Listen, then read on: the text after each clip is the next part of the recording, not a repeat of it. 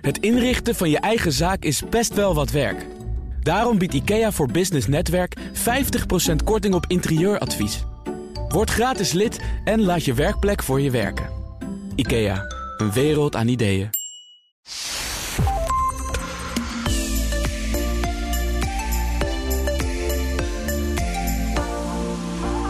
We voeren de hele dag gesprekken en zijn continu met elkaar in contact. Vragen stellen doen we allemaal, maar wie van ons is bezig met de vraag: stel ik de goede vragen?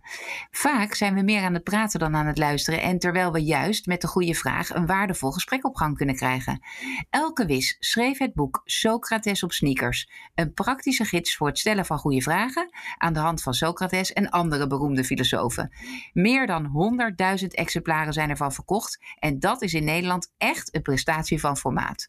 Vandaag is Elke bij ons te gast in de Werkprofessor podcast om jou als ondernemer of ondernemende professional praktische tips te geven over het stellen van de juiste vraag en waarom dat zo belangrijk is. Elke, van harte welkom. Dankjewel. Leuk dat je er bent. Vertel eens, wat is jouw achtergrond waardoor je kwam tot het schrijven van dit boek? Dat begon eigenlijk toen ik werkte als theatermaker en theaterdocent. Ik maakte voorstellingen met acteurs over vrij abstracte onderwerpen. En ik voelde bij mezelf een soort behoefte aan handvatten om mijn eigen denken te structureren enerzijds, maar ook om betere vragen te stellen aan mijn acteurs. Dus het begon als een eigen behoefte en vanaf daar werd ik dan toch een soort prediker, omdat ik toen ik kennis maakte met de praktische filosofie, omdat ik toen dacht: hoe kan het dat we dit niet weten met z'n allen? Ja, het is wel leuk, want deze podcast is juist gebaseerd ook op het feit dat ik juist heel veel wetenschappelijke ontwikkelingen zie die we te weinig gebruiken in mijn ogen in het bedrijfsleven. Dus je hebt eigenlijk een vergelijkbare ervaring, maar dan voor jezelf. Als het gaat over de logica van ik wil eigenlijk betere vragen kunnen stellen, is niet meteen logisch om dan in de filosofie te duiken. Want je zou ook kunnen zeggen, ik vraag het aan een andere regisseur, theatermaker, hoe die hij of zij dat doet. Hoe kwam jij bij filosofie terecht? Ja, wat een goeie. En ik doorliep eigenlijk dezelfde stappen. Ik dacht eerst, ik ga een coachopleiding doen. Want daar leer je vragen stellen, toch? Nou, ik schafte ook zo'n heel thuisstudiepakket aan. En toen moest ik een beetje huilen van de kwaliteit ervan. En toen dacht ik, ja, wie heeft zich nou professioneel gespecialiseerd in het helder en kritisch denken en in het zorgvuldig scherpe vragen stellen? Ja, dat zijn filosofen. En dan vooral de praktische filosofie. Dus waarbij je zelf leert om goede vragen te stellen en kritisch te denken. Dus het was uiteindelijk de logische optie. En wanneer wist je dat je op de goede weg was? Wat las je of zag je waarvan je dacht, kijk, dat is het wat ik nodig heb? Oh, leuke vraag. Na het thuisstudiepakket coaching, toen ik mijn tranen had gedroogd, ging ik verder zoeken. En zag ik een cursus die heette Praktische Filosofie. En ik dacht nog, nou, zal niet wat wezen, toch? Praktische en filosofie, hoe kan dat in één concept? Dat was een tegenstrijdigheid, dacht ik. Maar ik heb me opgegeven en de eerste lesdag, in de middag, voerden we een Socratisch gesprek, nog nooit van gehoord. En wat ik daar zag gebeuren, daarvan dacht ik, oh, maar hier zit ik goed. Want wat gebeurde daar dan, is misschien de volgende vraag. Ja. Daar zag ik dat er voor het eerst heel zorgvuldig, heel gestructureerd een dialoog werd gevoerd over, toen was de vraag geloof ik iets van, is de liefde voor je kinderen onvoorwaardelijk? Nou, dat is meteen al een spannende vraag. Dat antwoord vind je niet op Google of Wikipedia. En door die methodiek en door de begeleiding van de gespreksleider werd de groep eigenlijk gedwongen om eens echt naar elkaar te luisteren. Niet in te vullen, geen adviesjes te geven, scherp door te vragen, redeneringen expliciet te maken, argumenten naar boven te halen. En vanaf daar dacht ik, ja, maar dit wil ik de rest van mijn leven doen. En ik kan me voorstellen, als ik nu luisteraar ben en ik ben een ondernemer of een ondernemende professional, dan denk ik, ja, jeetje, daar hebben we dus allemaal geen tijd voor op die werkvloer. Als ik dit allemaal ga doen in mijn vergaderingen, of jij op het podium met je acteurs, dan zijn we over 6 maanden nog niet klaar. Is ook zo, moet je ook vooral niet doen. Nee, dus. Maar goed, het is toch een boek wat heel veel mensen aanspreekt en veel gebruiken. Dus waar zit die balans? Ja, nou wat ik met het boek Socrates op sneakers heb willen doen, is, je hebt denk ik aan de ene kant de Socratische methode. En dat zijn inderdaad gesprekken van 3 uur tot 5 dagen tot 7 dagen over 1 onderwerp, 1 vraag. Ik ben ook ondernemer, dat lukt mij ook niet.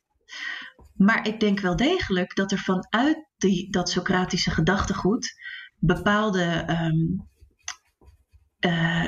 inzichten, vaardigheden, principes, die heb ik eruit willen tillen, omdat ik denk dat die wel degelijk toepasbaar zijn in huistuin, keukengesprekken en zeker ook voor ondernemers of in organisaties. En kun je dat voor ons een beetje tastbaar maken? Van een voorbeeld waarvan je zegt, kijk, dit zit eigenlijk in die methode en zo gebruik jij het of zouden wij het kunnen gebruiken? Een van de meest praktische voorbeelden die me te binnen schiet is dat we in de Socratische methode zeggen, je luistert niet per se om te begrijpen en aan te vullen vanuit jouw referentiekader, maar je luistert juist om niet te begrijpen. Dus even heel praktisch, stel je voor jij en ik zijn in gesprek en jij vertelt over de ruzie die je hebt gehad met je partner over geld. En jullie hebben ruzie over, weet ik het, hij heeft voor de zoveelste keer modeltreintjes gekocht, veel te veel geld uitgegeven. Normaal gezien zou ik luisteren met mijn referentiekader aan. Dus dan heb ik mijn beelden van de ruzies die ik heb met mijn partner. En ga ik vanuit daar reageren. Goh, Wendy, dat is toch ook wat? Ja, bij ons is het altijd zo. Heb je al geprobeerd dit in dit boek? Die cursus heeft me heel erg geholpen. En vanuit het Socratische zouden we zeggen, doe dat nou eens allemaal niet. Maar luister eens alsof je niet weet wat het woord ruzie betekent. Alsof je niet weet wat het woord schelden betekent. Als je op die manier luistert, dan ga je dus vragen naar dat wat voor de hand lijkt te liggen. En dan ga je vragen, hoe ziet die ruzie bij jullie eruit? En dan blijkt dat dat vaak een heel andere ruzie is dan wat ik van tevoren had bedacht. En daardoor kom je dus beter in gesprek met elkaar. Omdat je eigenlijk niet uitgaat van je eigen referentiekader, maar echt kijkt, hoe is dat bij jullie? En je misschien ook wel meer geïnteresseerd overkomt in echt het verhaal van iemand anders. Ik denk dat je geïnteresseerd bent in het verhaal van iemand anders. Ik denk dat we, ik schop tegen wat schenen hoor soms. Ik denk dat we in gesprekken heel snel vooral geïnteresseerd zijn in hoe zou ik dit doen? Hoe herken ik het? Hoe kan ik diegene helpen? Aanhalingstekens. En wat ik zelf in het Socratische heb gevonden, is dat je dan echt het denken van de ander verkent. En wanneer heb je gemerkt dat het in je eigen werk echt tot een ander resultaat leidde? Heel snel. En niet alleen in mijn werk, maar ook in allerlei gesprekken met familie, vrienden. Eigenlijk meteen, omdat het zo'n de wereld op zijn kop zettende ervaring was, dat na zo'n Socratisch gesprek zeggen we wel eens, weet je niet meer wat je hoort. Dan gaat ineens opvallen dat Pietje helemaal niet op Jantje reageert. Of dat Jantje helemaal geen vraag stelt, maar eigenlijk zijn mening verpakt met een vraagteken aan het eind. Dus het verschil was er eigenlijk meteen al. Als je weet wat je allemaal niet meer moet doen, dan valt je ook eerder op als je het doet.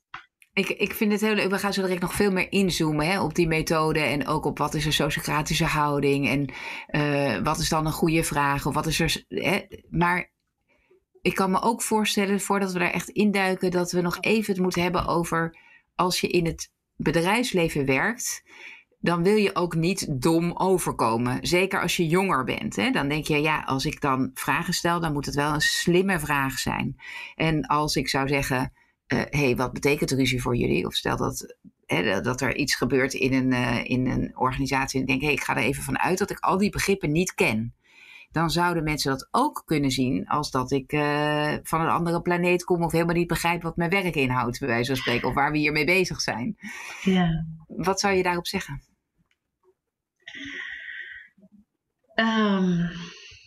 Ik zou altijd mensen aanraden om dan een goed denkgesprek met zichzelf te voeren. En dat te onderzoeken.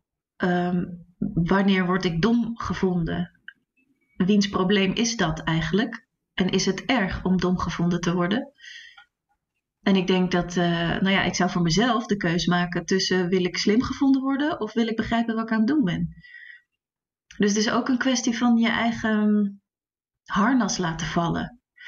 En ik snap wel waar je op doelt hoor, want we hebben met z'n allen een soort cultuur gecreëerd waarbij vragen stellen, en als je echt een vraag stelt dan impliceert dat ik weet iets niet of ik weet iets nog niet, waarbij vragen stellen en niet weten wordt gewantrouwd. En dat vinden we een beetje verdacht. Maar dat is geen reden om het niet te doen.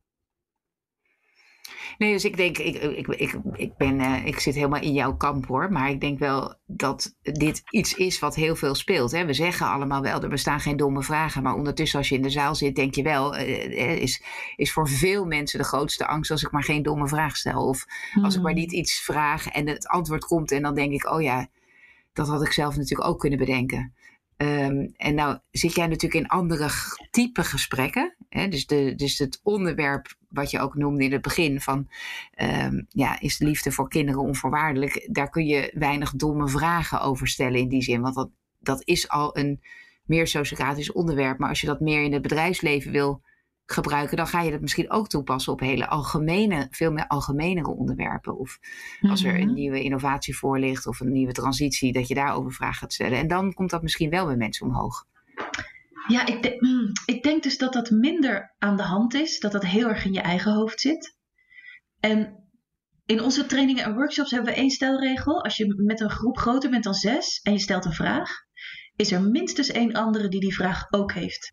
Maar die hem niet durft te stellen. Dus ik denk dat het eerder dat we onszelf ermee dwars zitten met straks vinden ze. Ja, nou ja, en dan, dat vinden ze dan maar. Maar het gaat er juist om. Als je het niet vraagt, heb je het maar met 1 ander ding te doen. En dat is een aanname. De aanname dat ik hetzelfde bedoel met, weet ik het, een concept als veiligheid of samenwerken als die ander of als de rest van de groep. En daar ontstaan zoveel misverstanden en gedoetjes over. Stel je voor dat iemand in een vergadering zegt, joh, veiligheid is zo belangrijk, daar mag je nooit mee spelen. Normaal gezien kijken we elkaar aan en zeggen, ja, veiligheid heel belangrijk, mag je niet mee spelen. Maar dat zijn nogal concepten. Over welke veiligheid hebben we het dan? Sociale, emotionele, praktische? Dondert er iemand uit de klimrek? Of zijn de stopcontacten niet goed geaard? Ik weet niet. Als je niet vraagt, moet je varen op aannames. En er zijn, ik denk iedereen in zijn werkzame leven kan minstens 1 project aanwijzen waarvan je moet zeggen, oeps, we hadden die en die vragen moeten stellen. We hebben te veel aangenomen dat we wel wisten waar het over ging. Je zou kunnen eigenlijk zeggen dat we dus niet zo goed zijn in het stellen van de juiste vraag tussen aanhalingstekens. Waar ligt dat eigenlijk aan? Nou, ik denk enerzijds wat we net al een beetje hebben aangeraakt, dat we denken dat we het allemaal wel weten. Dat is 1. We krijgen het ook niet geleerd. Goed vraagles. We hebben een cultuur gecreëerd waarbij vragen stellen niet per se met applaus wordt ontvangen. En het geven van je visie en mening wel. Dus er zijn best wel wat componenten waaruit blijkt dat we er niet zo goed in zijn. En een van de grootste vind ik nog biologie. We zijn biologisch niet gebouwd om af te wachten, te focussen op het denken van de ander en een vraag te stellen. Maar we zijn gebouwd, blijkt, op zenden. En over onszelf spreken. Oh ja, is dat echt zo? Ja, ik kwam een onderzoek tegen van de Universiteit van Harvard toen ik het boek schreef. En daarin hadden ze mensen gevraagd om over zichzelf te spreken. Wat hun interesseerde, hun anekdotes, hun visie. En over anderen en andere dingen te spreken. En wat blijkt op het moment dat je over jezelf praat, wat jou bezighoudt, wat jou interesseert, maakt je systeem dopamine aan.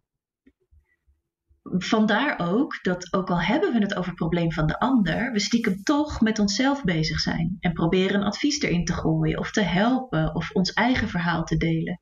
Dat zijn allemaal manieren van je dopaminefabriek om jezelf happy te houden, zeg maar. Ja, het geeft je misschien ook een betekenisvol gevoel, hè? Van ik doe ertoe, of ik help jou, of ik voeg iets toe aan het verhaal van jou. Ja, terwijl iedereen ook de ervaring kent dat je je verhaal deelt en de ander neemt het over. Of komt met advies waar je niet op zit te wachten. Dat gevoel ken je ook. Dat je denkt, ja, maar hier wou ik niet naartoe. Of je weet de helft nog niet. Of denk je dat ik het nog niet geprobeerd heb. Dus het voelt voor jezelf misschien lekker. Maar de vraag is of het je helpt naar een verdiepend gesprek. Ja, nou ja, daar kunnen we antwoord op geven. Dat denk ik niet. Ik ben ook lid van de Entrepreneurs Organization. En daar is echt de regel dat je elkaar geen advies mag geven. Alleen maar ervaringen mag delen als daarom gevraagd wordt. Mooi, goede regel. Ja, precies om dit te voorkomen. Dat we allemaal tegen elkaar gaan zeggen, weet je wat jij moet doen? Ja. Want meestal denken we dan, weet je wat ik moet doen? Helemaal niks. Ja. Maar goed, in je boek heb je het ook over de sociocratische houding. Wat bedoel je daarmee? Daarmee bedoel ik heel letterlijk de houding die we kunnen leren van Socrates. Socrates die was een filosoof, heeft nooit een woord opgeschreven, zijn leerling Plato wel. Het enige wat hij wist, was dat hij erkende: ik weet dat ik niks weet. Hij was zich voortdurend bewust van zijn eigen onwetendheid en heel nieuwsgierig. En hij zag mensen om zich heen die van alles liepen te roeptoeteren. En hij dacht: goh, jij lijkt het wel te weten. Dus ik ga vragen stellen. En die houding, eentje van je eigen onwetendheid erkennen, wel nieuwsgierig zijn en willen weten, niet bij voorbaat aannames doen en de ander veroordelen, maar oprecht op zoek naar wijsheid in dit geval, dat is de Socratische houding. En heb je het idee dat het iedereen altijd helpt in elke rol en elke functie? Niets helpt iedereen altijd in elke rol en elke functie, nee. Er zijn momenten waarop je helemaal niet ver komt met je Socratische houding. Op het moment dat een medewerker of een collega huilend aan je bureau zit, ga alsjeblieft geen Socratische vragen zitten stellen, maar deel tissues uit en een reep chocola, zou ik zeggen. Ik denk wel dat we heel goed zijn in de andere kant van het spectrum. Invullen, aannemen, advies geven, beslissen. En dat hele Socratische, dat mooi zou zijn als je dat ook in je gereedschapskoffer hebt, zodat je het kunt gebruiken wanneer gepast en gewenst. Ja, dus dat we misschien wat minder van in het ene... Je pleidooi is niet om naar het andere uiterste te gaan. Van het uiterste waar we nu in zitten, van het aannemen, beslissen, ervan uitgaan dat je het beter weet dan de ander. Maar dat we iets meer opschuiven misschien naar een soort evenwicht, waarin we allebei die gedragingen kunnen laten zien op verschillende momenten. Ja, breid je kleurenpalet uit. Zodat je het tot je beschikking hebt. Anders doe je het met dat wat reflexmatig is. En wat zie je eigenlijk als moeilijkste of als belangrijkste om te leren om die verschuiving te kunnen maken als persoon? Mooie vraag. Ik denk het allermoeilijkste waarvan ik zie dat mensen er het meeste moeite mee hebben, is vertragen. Omdat onze gesprekken gaan zo snel en we hebben maar een half uur voor deze vergadering en er staan 7 punten op de agenda. Dus hoezo stilstaan bij deze vraag?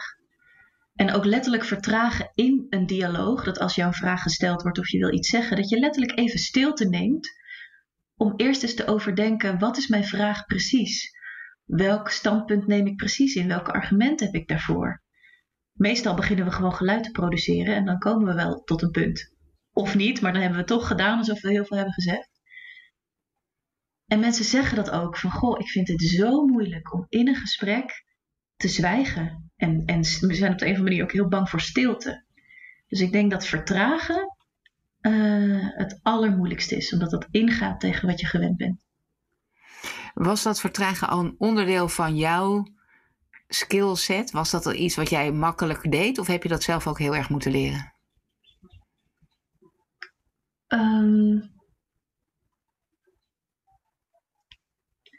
Ik denk dat het al een beetje een onderdeel was. Omdat je als kunstenaar ook wel via een andere weg die skill tot je krijgt. Namelijk continu bezinnen, continu nadenken over wie ben ik als maker? Wat wil ik zeggen? Wil ik precies dat zeggen of is het toch iets anders? Is dat ook wat ik daadwerkelijk zeg als ik een werk heb gemaakt? Dus ik denk dat het er al wel in zat. Maar dat wil niet zeggen dat je het in gesprekken in allerlei contexten ook meeneemt. Dus dat is nog steeds een leerweg hoor.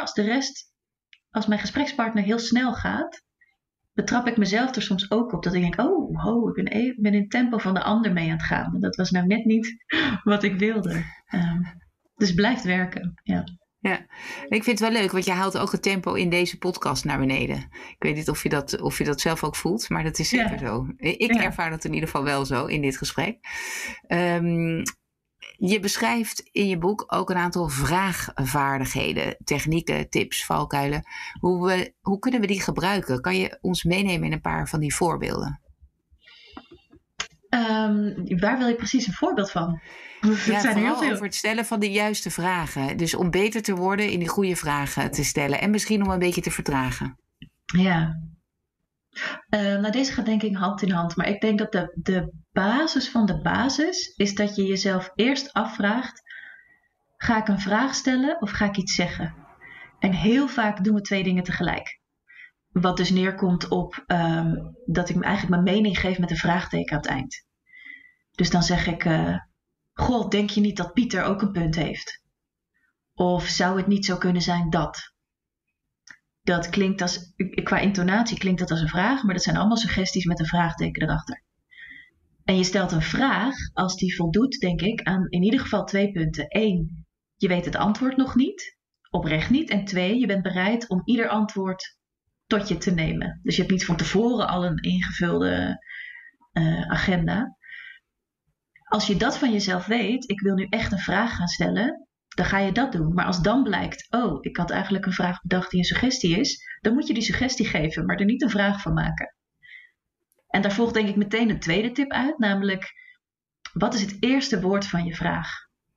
Als dat is zou of denk, dan zit je waarschijnlijk in de suggestiehoek. Maar is het een vraagwoord, wat, wanneer, wie, waarom, hoe, dan ga je in ieder geval een vraag stellen. En het klinkt echt als een soort open deur. En toch gaat het 9 van de 10 keer fout. Dus dat is denk ik de basistip. Ja, dus je moet je eigenlijk ook, als ik het zo hoor, dus inderdaad voordat je je mond opentrekt, nadenken over: ga ik een vraag stellen of heb ik eigenlijk een mening? Precies, die ik wil ventileren. Terwijl, precies wat je al eerder zei, meestal zijn we al half onderweg en dan denken we: oh ja, ik heb eigenlijk geen vraag, ik wil gewoon mijn mening geven. Dus dat vereist ook een iets rustiger tempo in het debat om je daarvan bewust te kunnen zijn in ieder geval. Ja, en in het begin duurt het natuurlijk langer. En hoe vaker je het doet, hoe sneller je bent. En dan wordt het onbewust bekwaam uiteindelijk. Dus inderdaad, in het begin speelt 80% zich af in je hoofd eerst. En hoe zou je als leidinggevende daar meer ruimte voor kunnen geven in bijvoorbeeld vergaderingen of overleg waar je in zit? Door het allereerst te nemen. Jij zegt net heel leuk van je haalt ook het tempo in de podcast naar beneden. Dat voelde ik zelf ook. Ik dacht, hé, dit is boven mijn normale tempo, even bewust trager. En jij neemt dat vervolgens over.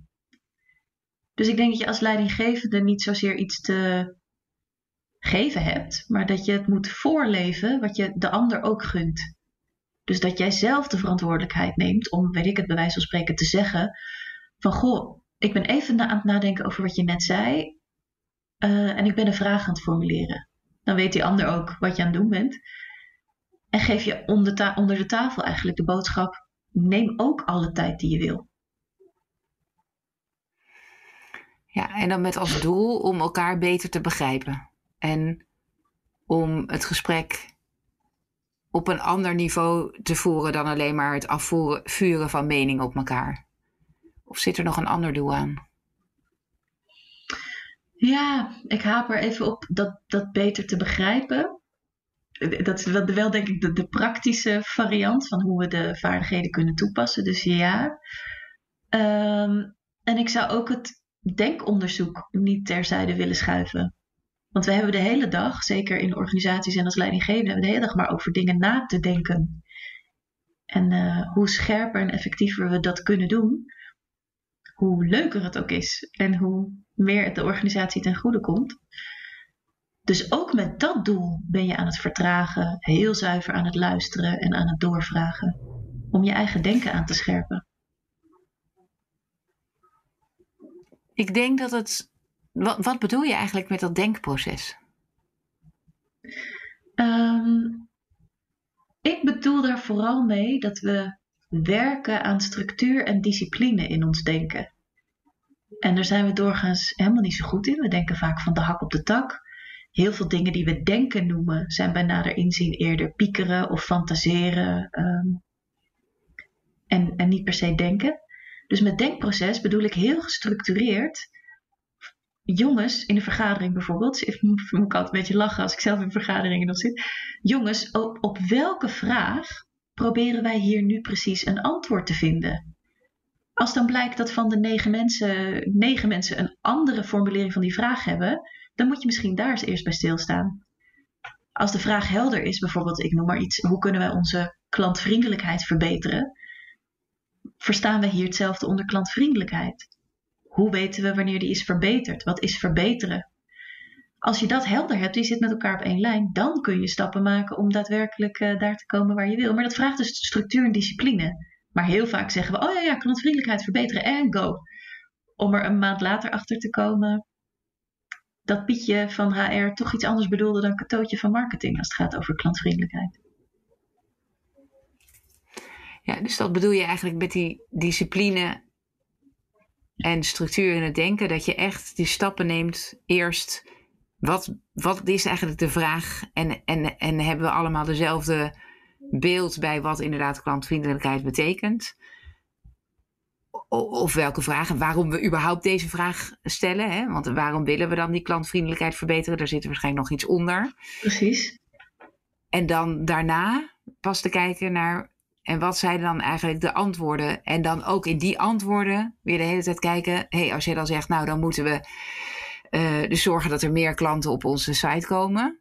Mm-hmm. Weer te vragen, wat bedoel je daar dan eigenlijk precies mee? Wat zouden die klanten dan moeten doen op de site? Of is het alleen maar dat ze erop komen? Of moeten ze ook nog iets zien? Of vat ik het zo goed samen?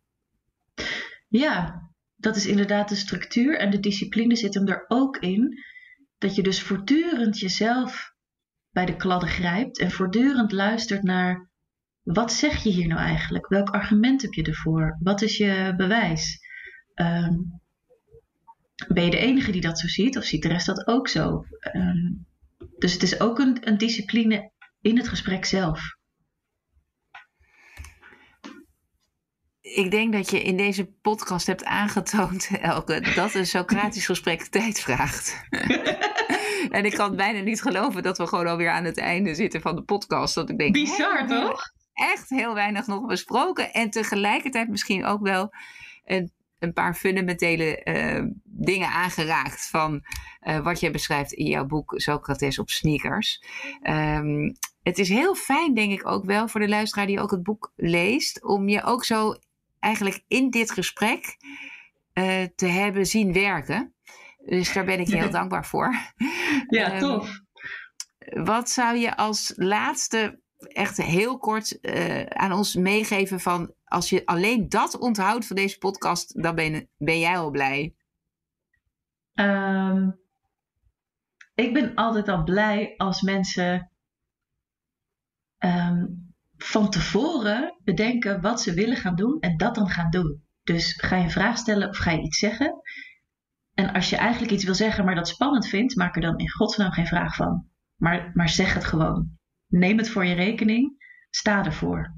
Dat. Prachtig. Elke, mag ik jou heel hartelijk bedanken om ons en te hebben uitgelegd waar je boek over gaat. En ons meteen te hebben laten zien hoe dat dan werkt. En mij daarin mee te nemen. Dank daarvoor.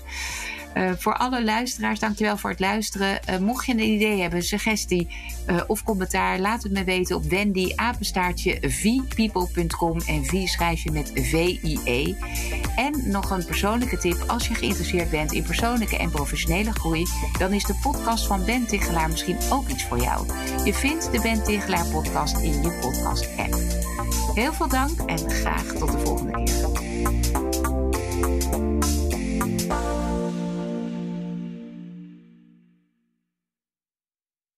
Het inrichten van je eigen zaak is best wel wat werk. Daarom biedt IKEA voor Business Netwerk 50% korting op interieuradvies. Word gratis lid en laat je werkplek voor je werken. IKEA, een wereld aan ideeën.